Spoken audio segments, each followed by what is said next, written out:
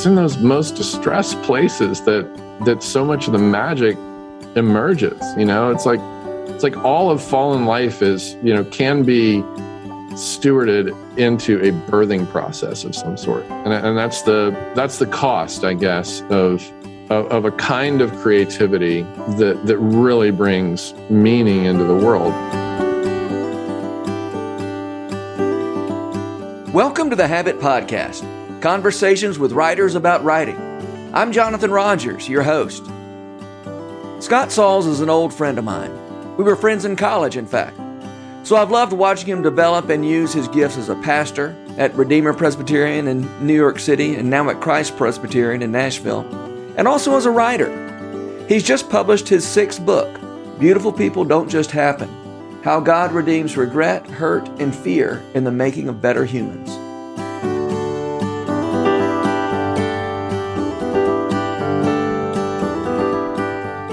Scott Sauls, I'm so happy to have you back on the Habit Podcast. Hey, Jonathan. Good to see you. Good to be with you. So you have another book, but this is your 6th book, I think. Is that right? 6th book? It is, yes. Beautiful People Don't Just Happen is this book. Mm-hmm. And tell me where that title comes from. Well, it's a God book, like all my books try to be. And the subtitle actually tells more of the story of where the book is trying to take people. And that is how God redeems regret, hurt, and fear in the making of better humans. And it's pulled off of the title which I love the title. It didn't come out of my brain. It came from a quote from Elizabeth Kubler-Ross, who's a grief expert.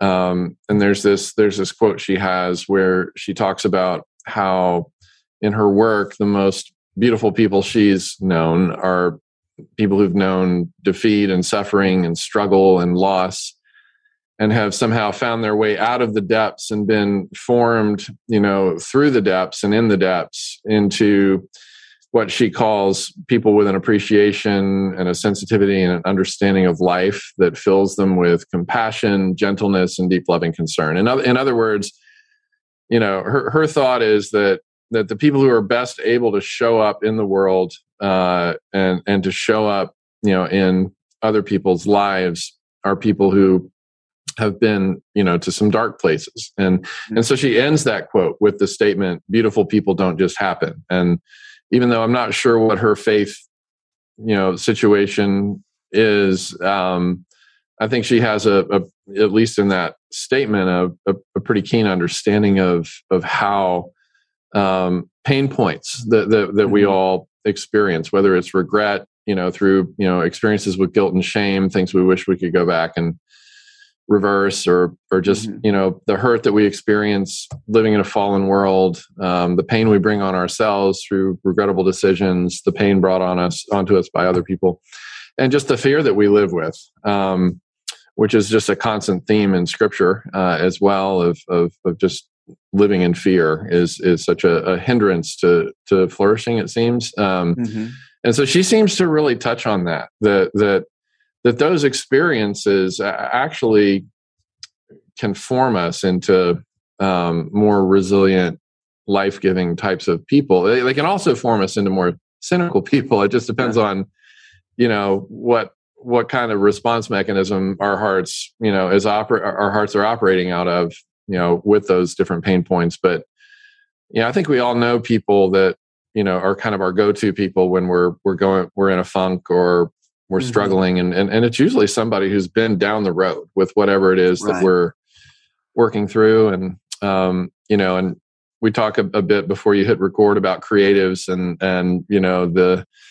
the contribution of the creative process to the world. And I think creativity in all of its forms, is a wonderful empathetic tool and resource to help people not feel alone.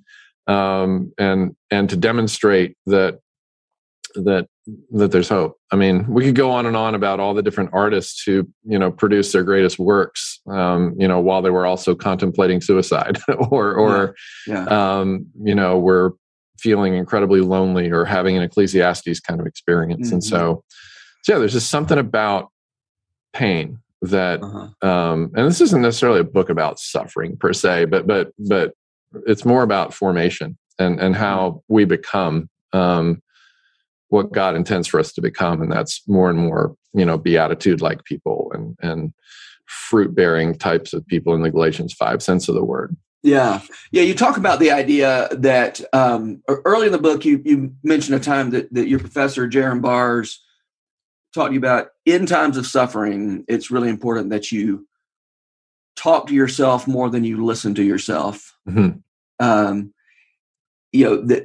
there, as we remind ourselves of what's true and good and beautiful, that can start to drown out the voices of fear and shame and those kinds of things. And then later in the book, when you're talking about the hymns that mean the most to some of the hymns that mean the most to people, these are hymns that were written by people suffering, speaking the truth to themselves. Yeah. That now we repeat to ourselves. That's right. That's right. Whether that's John Newton dealing with his own shame, when he, quit being a slave trader. Yes. And that's Amazing Grace, or William Cooper wrote, with his. Is it Spafford who wrote "It Is Well with My Soul"? Yes. And his after losing his daughters in a shipwreck. Yeah. Yeah. And now people have millions and millions of people sing that song in times of suffering. Yeah. Yeah. Those are some great examples. Some of the greatest hymns that we have are, were written in seasons of history and composed in seasons of history where, the life expectancy was under age 30, where, people didn't expect that a high percentage of the children that they conceived and delivered would survive. There was just a lot of, and frankly, 70% of the world right now is still going through those kinds of, struggles and trials. But yeah, the most redemptive songs, seem to come out of a place, where somebody has been in the depths and experienced and tasted at least, a hope for hope, and the whole Bible itself. I mean, all the poetry that's in there, all of the prose and the storytelling, and everything that comprises the 66 books of the redemption story. Almost every one of those books was written by a slave, a prisoner, somebody whose smaller country was being occupied by a larger, stronger, hostile force and military. Of course, Paul's prison letters, which I guess I already mentioned. So even just, the Bible itself, the work of art that it is, has been delivered to the world through the various pain points that we all, are touched by in different ways over the course of our lives. Yeah. Yeah. You write about a conversation you had with Kevin Twitt, who's here in Nashville and is, I think probably a lot of our listeners will be familiar with his Indelible Grace project that he's done over at Belmont University, recasting old hymns with new settings. And he said, now I can't remember which hymn it was. It was a surprising hymn that he said was the most well-loved hymn among his students. That's right. And do you remember the hymn? Do you remember which one we were talking about? I do. It's another one from. I'm gonna forgive the keyboard here. I'm gonna try to get the lyrics in front of me. It's by John Newton, and it's called "I Asked the Lord That I Might Grow." And the lyrics are quite jarring, actually. It's got, there's like 60 verses or something, but maybe just share with us a few. I'll give you a little bit of an excerpt. Maybe just 40 of the verses. I'm going to spare you, singing it. I'm not going to sing it, but he did say that over the years among RUF students who've given feedback about the hymns that Kevin and crew have unearthed and sort of relaunched with different music. This one is the prized hymn, among college students. I mean, think about that. We're talking people 18 to 22 years old. I asked the Lord that I might grow in faith and love and every grace, might more of his salvation know, and seek more earnestly his face. So we assume, right, especially in the triumphal, over-realized eschatology American church context, we think, that what's going to accomplish these things that Newton's asking the Lord for is a moment or a series of moments of mountaintops, right? And nothing wrong with the mountaintops, but the hymn goes on, and he says, he taught me thus to pray, and he, I trust, has answered prayer, but it has been in such a way. Answered prayer, in other words, has been in such a way that almost drove me to despair. And so he goes on and talks about how central to our formation and experience of the salvation and redemption of Christ, how essential things like, the angry powers of hell assaulting our souls in every part. That's another excerpt. Or how God seemed intent to aggravate my woe. And he crossed all the fair designs I schemed and blasted my gourds and laid me low. College kids love this stuff, huh? So, yeah, they do. But here's the punchline. Lord, why is this? I trembling cried. Wilt thou pursue thy worm to death? It is in this way, the Lord replied, I answer prayer for grace and faith. And then he goes on, these inward trials I employ from self and pride to set you free and break your schemes of earthly joy that you may find your all in me. And yeah, I mean, it doesn't jive well with any kind of triumphalistic way of looking at life. But I think the reason why young people appreciate it is they're so hungry for something real and honest. And that's one of Kevin's, core values is let's give God's people honest songs to sing. Like the Psalms. I mean, the full range of human experience from joy to sorrow and everything in between is there robustly in the book that God's given us to teach us how to pray and how to pray well. But I think it's the honesty of a song like that, I mean, Kevin can speak for himself, but in my experience, the people I've talked to, it's the honesty of that song. And also the hope that it brings that, wait a minute, this song is also saying that, the very worst seasons and episodes and experiences of life, the hand of God is there on those experiences as well. And, I give a little analogy or metaphor of banana bread, in the book, about how the most important ingredient in banana bread is a rotten banana, and it's essential to a great banana bread is the banana's rotten, and in like fashion, the whole Romans 8:28 thing. If we really lean into it, not look at it as a cliche or a band-aid to put over people's suffering to end the conversation, but instead to think about it as a way of looking at life. That God takes all the ingredients of our lives, the good and the rotten, and he works it all together somehow in the same way that a baker works all the ingredients together in a mixing bowl and turn the heat up and out comes glory, and I think that's the pattern of the universe. I mean, just, the life, death, burial, and resurrection of Jesus, it's the way the universe works. All creation groans, waiting in eager expectation for the freedom of the glory of the children of God to be revealed. And so I don't know, it's kind of counterintuitive, especially when you're used to being comfortable and used to expecting comfort as the norm. The imagination has to be stirred somehow to get into the headspace of God on these things. Yeah. You're a pastor as well as a writer, or you're? I've been accused of both. Yes. Yeah. I shouldn't say you're a pastor as well as being a writer. Really, you're a pastor, and you also write a bunch of books.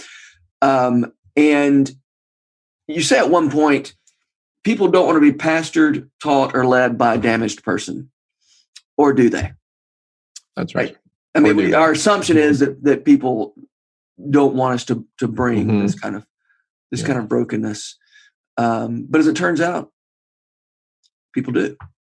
People do. Although some don't. People do. I mean, it's probably, I suspect it's been your experience that some people don't want that from their pastor. And yeah. The overwhelming norm in my experience, and maybe I have a unique experience, but the overwhelming norm in my experience is that people not only appreciate but need the kind of ministry that even the Apostle Paul, offers to us. Right before we get Romans 8, we have Romans 7, where he talks about his own, envy and coveting and wretched man that I am. Right, he's having this personal crisis that he shares with the whole universe. And then we get Romans 8. There's no condemnation and there's no separation, and all of this will be healed. And to quote your personal friend Tolkien, everything sad will come untrue. But you've got to, who is it? I can't. Maybe it was Russ Ramsey who said, it was Russ Ramsey who said, lament is a necessary skill in the art of rejoicing. In other words, we can only experience joy to the degree that we've experienced the antithesis of joy, which is sorrow or pain or regret or hurt or whatever. Again, Lewis, another personal friend of yours, heaven will work backwards and turn even agony into a glory. It's this whole notion of like having a nightmare and you lose your entire family in the dream, and then you wake up and there's your family, and your love for your family, your appreciation and gratitude for your family is much more today than it was yesterday because of the experience of having lost them in your nightmare. And again, I think that's how the redemption story is unfolding. We're not at the wake up phase yet, right? Which is why all these chapters, except the last one, are called prologues instead of chapters. I like that. The 15 prologues and then the one and only chapter. That's right. Which we'll let readers discover that, what that's all about for themselves. And an image that I found especially striking, and I think you may have been citing someone else, but the idea that broken trees produce fruit. Yeah. That's Rick Warren after he and Kay lost their son to suicide. He had borderline personality disorder and was a mental health sufferer or a mental health struggler. So that quote from Rick Warren, as well as the ministry that they now do among in the space of mental health, emerged from that experience. Well, I thought about when Jesus talks about you're going to have to help me here. The kind of whatever kind of tree you've got, a apple tree produces apples, and a pear tree produces pears. I don't know why I'm having a hard time actually quoting the actual what Jesus said, but that's close. That's the idea that a tree produces what it produces. That's right. But that doesn't mean a broken tree produces broken fruit. That's right. I mean, a broken apple tree produces apples. Produces apples, just like a fully put together tree. That's a brilliant insight. Well, man, run with that. You should develop that and talk about it. That's for book 7. That's for your 7th about book. It at Hutchmoot, UK, where you will be speaking, and people can register where for that. They can Google Hutchmoot UK. Okay. So here's something I want to hear you talk about, Scott. You mentioned that you're addicted to approval. And I think that's not unusual for people to do creative work to be addicted to approval. Mm-hmm. And that's something that maybe motivates people to do creative work. And it's also a pretty major barrier to doing creative work. Yep. So when you talk about that, I mean, an addicted. I mean, how do you push through?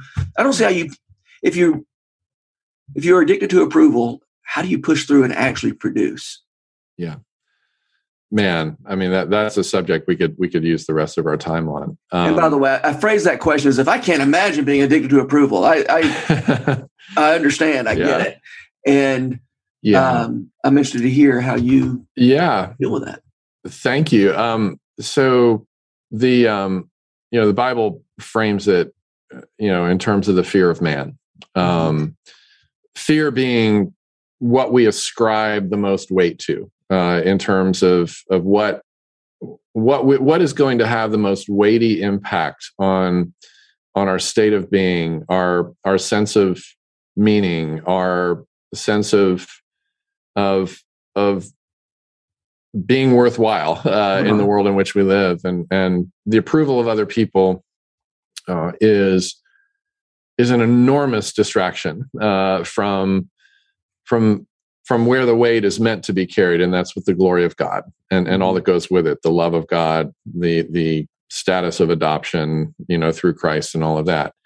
But when we ascribe weight to the approval of man, it has all kinds of disastrous ripple effects.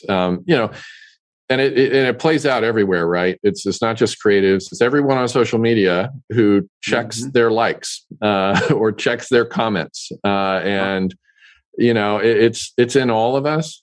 And I think that's a glory thing, Jonathan, because we are made in the image of God, and if the chief end of human beings and the whole universe is to glorify and enjoy God, and we're made in His image, we're kind of stuck because there's this thing in us, because we're made like Him, that desires glory and that desires, praise and honor and affirmation. And that's not necessarily a bad thing, any more than money is a bad thing. It's the love of money that is the root of all kinds of evil and all kinds of problems. And in the same way, the love of our own glory, the love of the sound of our own name, is a root of all kinds of problems, right?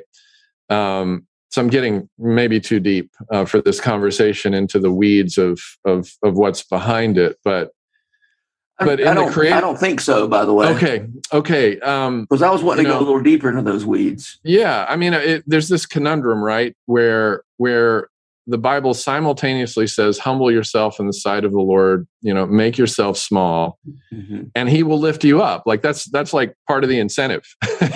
He's going to exalt you, so humble yourself.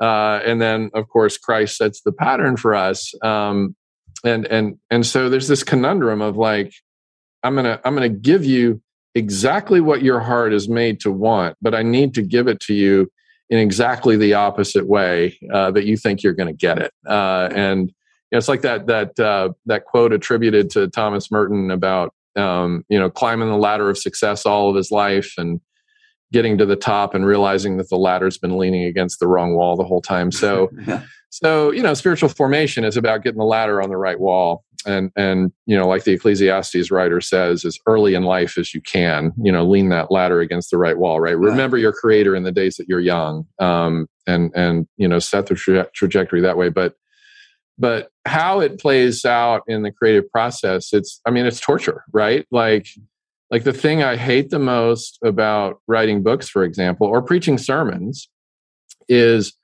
well, not preaching sermons so much, but books, like you have to self-promote as part of the process. Like that's part of the agreement you enter into with the publisher, where you've got to ask all these people to share your work. And you hate that, right? Like there's something that feels dirty about that and rotten about that. But at the same time, you love the outcomes, of when people actually do, share your work and you realize, hey, this thing I poured so much of my heart into is now out there and it's shareable and it can benefit people. But there's such a fine line between that, wanting to bless the world through the creative process, and to bless other people through the creative process. And then it, very easily and swiftly becoming a source of identity, a source of ultimate meaning. Sure. The thing I remind myself of, probably not as often as I need to, but often, is that,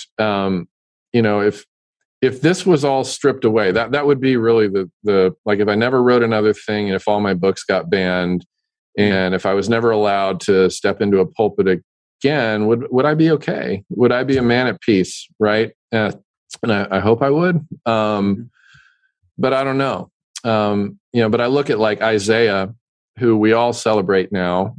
We all marvel at his poetic genius, his ability to put together a brilliant sentence, and of course his ability to tell the full redemption story before the Messiah, incarnate, comes into the world, and he just has this incredible foresight. It's a masterpiece, right? Handles Messiah every year, right? Yeah. Is Isaiah's prophecy. But what many of us don't realize is that Isaiah never saw any of the fruit of that in his life. He was despised and rejected by men. Like he was, when he wrote that in Isaiah 53, he was writing about Christ, but he was also writing about himself. Yeah. He was despised and rejected. And yet, this is the man we also get the words, God's thoughts and ways are higher than ours. And, this hopeful vision of a king who will reign on David's throne forever, and of the increase of his government, there will be no end. Like, he's just so filled with hope and so filled with meaning. His life is, even when there are no results, no outcomes. And, just think about like Van Gogh. How many paintings did he sell before he died? Right? Like what kind of artist was he before he died? And we could go through a whole list of people who didn't sell anything until after they died, right? And certainly didn't become anything in the eyes of the world until after they were gone. But what our artist friends would say, I guess you and I are artists as writers, but like Tom Douglas, right? I'm sure you've had Tom on here a time or two recently. And he would say, if you can't do the art for its own sake, it's not worth doing. Like, you have to do it for its own sake. And if people like it, but you don't want to sell your soul. You don't want to sacrifice even a fragment of your soul in order to make a living off of it, right? Which is a conundrum, because everybody has to make a living. But art somehow, and creativity somehow gets corrupted when we fragment our souls, into between the pure creative process of pouring our interior life out into a project, but then taking a slice of that and reserving it for pragmatic purposes. Yeah. It's not meant to be that way, but the cost can be that you may not sell a painting in your entire lifetime. And I tell you what, I mean, the story of Van Gogh that is offered as hope to struggling artists. Sometimes I think, are we sure? I mean, there are people for whom that doesn't sound very hopeful. I mean, there are people who wouldn't make that trade. Yeah. You have to have the redemptive imagination of realizing, wait a minute, this life, like if you're in Christ, this to be true, but I think the task is to get our hearts to the place where we feel it to be true, that all of this life, like C.S. Lewis says, all of this life is prologue. The end of the Narnia books, what a masterful way to end it. Like they realized after Aslan Returns that everything that they'd done and every bit of life that they'd lived before was all prologue, and the true story of their lives was only beginning. And this is a great thing about the everlasting promises that come to us in Christ. World without end. We sing it in our churches, world without end. And that's actually true. This no more death, mourning, crying, or pain vision that Revelation gives to us is our reality. And where Jesus says, I am making all things new there, the verb tense is continual, which means every day better than the day before. Every day we feel stronger and younger instead of weaker and older, forever and ever and ever. So I think I talk at one point in the book about how every believer's long-term worst case scenario is ever ascending, ever improving, resurrection and everlasting life. And so if we can live in that perspective, it puts things in perspective. I mean, it's why women endure 9 months of sometimes real agony and would do it again and again and again, as your family would attest, because of what's on the other side. Beautiful human, to invite into our family, and everything worth having is worth enduring for, but we have to have the redemptive imagination to get us there so that we can step into it. Yeah, I love that language of redemption, redemptive imagination. It's hard to see. It takes imagination to see what's realer than the things we see with our eyeballs. Mm-hmm. And the eyes of our heart, as Paul writes about, right? Yeah. Open the eyes of our heart that we may see. And that's the job of preachers and writers and musicians and artists, isn't it? And the Holy Spirit. Yeah. And the Holy Spirit. All together. Yeah. Well, sort of I don't know if you call this the flip side of your desire for approval, all of our desire for approval. You confess in this book that you often feel like in social gatherings, you feel like the most annoying person in the room. Yes.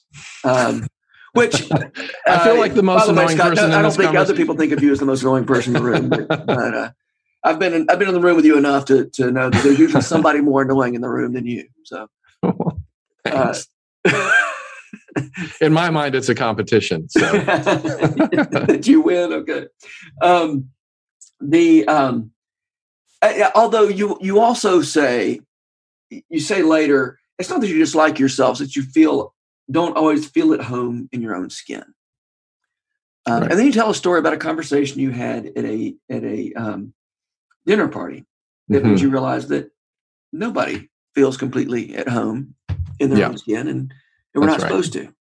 And that's right. This is actually, why don't you just tell about that dinner party and your friend who gave you a new perspective on things? Yeah, so it was this dinner party, and this person is an artist, and fairly celebrated one, I would say, and we were just teasing her about something trivial and random, right? Like a comment. I can't even remember what we were teasing her about. And she just stops the conversation and says, "Let me just be clear. I hate Me Too. Okay. Can we all just agree? I hate Me Too." And I thought to myself, why do I so relate to what she just said? And did some contemplating about it and thought, you know what, that is such a ubiquitous component of the human condition, is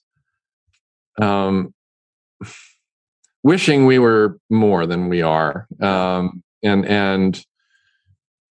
think the story of Scripture supports that, inner conflict that we have, right? We've all sinned and fallen short of the glory. We've fallen short of the mark, short of the standard. We are all less than what we were made to be. We are all less than what we will be in Christ. And so yeah, but I also have this added component of being a 4 on the Enneagram, which is the I think Andrew Peterson's a 4. If I remember correctly, that sounds right. I'm 100% sure that Russell Moore would say that he is. A lot of people with high creative capacity and a significant potential along with that for self-loathing. And it's just all a question of whether or not you're operating in health or in unhealth. But yeah, I mean, I feel like sometimes I tell people this, like, I feel like my theme song sometimes is the song by Radiohead called Creep, where one of the lines is, "What the hell am I doing here? I don't belong here. Run." And I feel like that in social gatherings sometimes, and my, people who are close to me are like, seriously? Like, really? Yeah, right. And I'm like, that seems very, I pretty much feel like a creep here. And I don't know. I've known you for a long time. Actually, I've known you longer than I didn't know you. Mm-hmm. And I was surprised to read that in your book. Interesting. Yeah. Yeah. It's the tortured artist personality, right? Like one of my favorite songwriters here in Nashville, says that the key to his creativity is this constant low grade anxiety and self-loathing. He says my best work is produced from that place. And actually another friend of mine, who's just a brilliant artist here locally, we were in a conversation, a group of us once, and he was telling us how he was starting to get some trauma therapy, just for some trauma that he was carrying and trying to get some help with. And he said, the thing I worry about the most in this process of healing is that it will take away from me that part of me that I simultaneously hate, because it keeps me awake at night and it sabotages my relationships and all the rest. And yet it's also where the magic happens in terms of the creative process, again, to the Van Gogh story, but I don't know, man. I mean, it's like how God works. And the Kubler-Ross quote affirms this, that it's in those most distressed places that so much of the magic emerges. It's like all of fallen life is, can be stewarded into a birthing process of some sort, that's where really good. And that's the cost, I guess, of a kind of creativity that really brings meaning into the world, right? Like I think we can tell the difference between kind of superficial art that comes from a place where the creator probably hasn't lived a whole lot of life, or suffered a whole lot of distress, and it falls flat. It's cute. Yeah. It's cute, but it falls short of being beautiful, right? Okay. Yeah. Whereas it may be glamorous, but falls short of being right. And then you can see a painting. Like you walk into the Met in New York City, where we used to be able to go every day. Miss that. But and walk. Yeah, I would always walk into the Van Gogh and Jackson Pollock rooms, right? Because these are, like, I love Rembrandt. I love but I love the kind of abstract artists and stuff. But I think probably as an Enneagram 4, like the three artists that resonate with me the most are Rothko, Pollock, and Rembrandt, because they all lived in torture. They all lived with this sense of alienation and isolation. And like, I used to tell my wife, Patty, like, I could do a Jackson Pollock painting. I mean, is that all you got to do to make $127 million is just, take some paint and do the brush circles above a big canvas and slap it on the wall and say, that'll be $127 million. And she's like, walk closer to that painting and just examine it for a while. And you get up there and you're like, oh my goodness, like all the stuff that when you're looking at it superficially from a distance, but then you get closer. And I think human beings are like this. Like the closer you get to the complexity of and nuance of all that's in there, you're like, oh my goodness, this is unbelievable. This is actually a portrait of this man's soul. Like all the mess, and there's also all this order and texture and beauty and goodness sort of tucked behind the chaos. And I don't know, to me, I'm I don't know, drawn to that in ways that maybe others are drawn to Rembrandt, and because he draws out something that's unique about them. But what's unique about me is the feeling of alienation, and wishing that I felt more like I belong in this world where God says we're meant to live on some level as aliens and strangers. Yeah. Can I push back on one thing, though, Scott? Please. Mm-hmm. You talk about, the artist friend who said, I'm concerned about getting healthy because I'm going to lose some of this magic. This thing that's busting up my relationships, that is keeping me up at night. Surely there's a way to not be, to live in health and still harness. Yeah. 100%. Perspective. Okay. 100%. So we're not saying, you're not saying. No, I'm not validating that. I'm just saying that's a conundrum that a lot of creatives deal with. There's this Michael Card lyric that I think, supports the question you're asking. There's a song he's got called "Joy in the Journey," which is my personal favorite Michael Card song. Yeah. Which I think, Jonathan, now that I have the opportunity, you're the person who introduced me to Michael Card. Is that way right? Back in our Furman days, when all I had was, I won't mention the name of the artist, but I felt like I had to give up good music in order to listen to Christian music when I became a Christian at Furman. And then you're like, well, you should go to this Michael. I'm like, who's Michael Card? And kind of taken in, bought all of his records and never looked back. But the lyric is, remember the hopelessness when you were lost, right? Like you can remember the hopelessness while not living in it.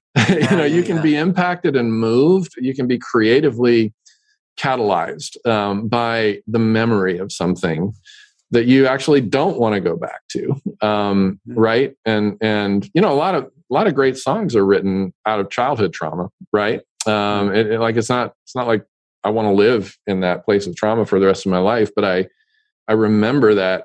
I remember how it was enough where I can make a contribution that. Yeah. Here's a song or a poem or a story that maybe lets somebody feel they're not alone in that. Right. Yeah.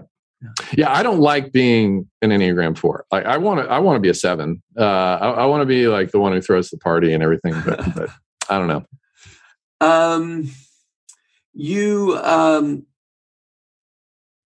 We need to start wrapping this thing up. But here's where I want to sort of start wrapping this up. You mentioned that you have realized that you're not called to be awesome. Isn't it obvious? No, because I think it seems to me you're pretty awesome. But how is that? Just let's kind of wrap up. I want to hear you talk about why that was good news to you, the idea that you're not called to be awesome.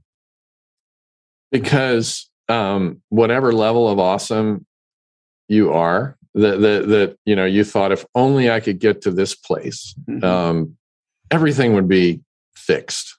And then you get there and you realize, wait, there's another level of awesome I need to aspire to now, right? So there's this quote from Bertrand Russell, British atheist philosopher. This is brilliant. He talks about envy, and I think just wanting to be better and better and better and more and more and more of whatever it is that we dream of being better and more at, this really speaks to it.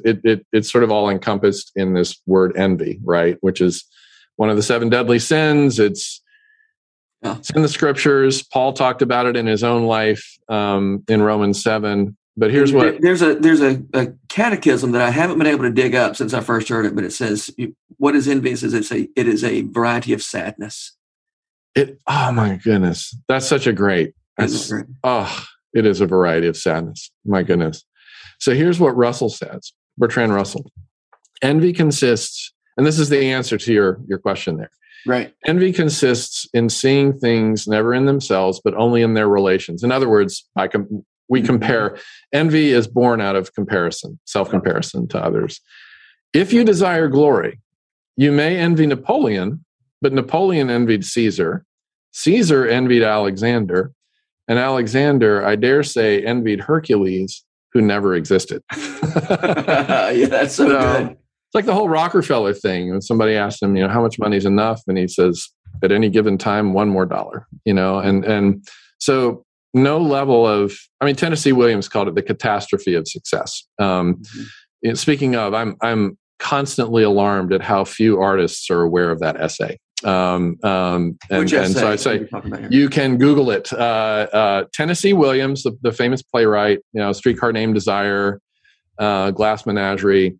It's called The Catastrophe of Success. You can Google that, and you can get it for free online. It's like a page and a half, and it's he's a creative who lost his ability to create, and got what we know as writer's block until he recreated the conditions of scarcity for himself, and then was able to create again. So White Stripes have a song about that. Oh, really? Yeah. So I'm in my little room. I'm writing my songs in my little room, and then I'm successful. I get a big room, and then I can't write, and I go back to the little room. I can't remember. There's a Jim Carrey clip on this that's come out in recent years too. That's just stunning. Where he's like receiving an Emmy or something, and he's like, he introduces himself. I'm Jim Carrey. I have won 2 Emmys, and this is my 3rd Emmy, and I hope I can win more Emmys so that someday I can be enough. And he just kind of looks at the crowd and it's, you could hear a pin drop, and he just sits there with this long pregnant pause. But he's telling the truth about life there. If being, next level, whatever, if we think that's going to be the answer to the restlessness in our hearts, we're looking for love in all the wrong places. As one singer once said. Yeah. Kenny Rogers, I think, because it's your uncle, right? Mickey Gilley. Mickey Gilley. Okay. I thought it was Kenny Rogers. No? I don't know. We can Google it later. You're probably right. You did better than me on the SAT. So, Scott Sauls, thanks so much for being on the Habit Podcast. It's always a pleasure. Thank you, Jonathan. The Habit Podcast is brought to you by The Rabbit Room, where art nourishes community and community nourishes art. To check out more of our podcasts, visit rabbitroom.com/podcast. Our work at The Rabbit Room would be impossible without the generous support of our membership. If you'd like to learn more about membership at The Rabbit Room, visit rabbitroom.com/member. And thanks for listening. The Habit membership is a library of resources for writers by me, Jonathan Rogers. More importantly, The Habit is a hub of community where like-minded writers gather to discuss their work and give each other a little more courage. Find out more at thehabit.co.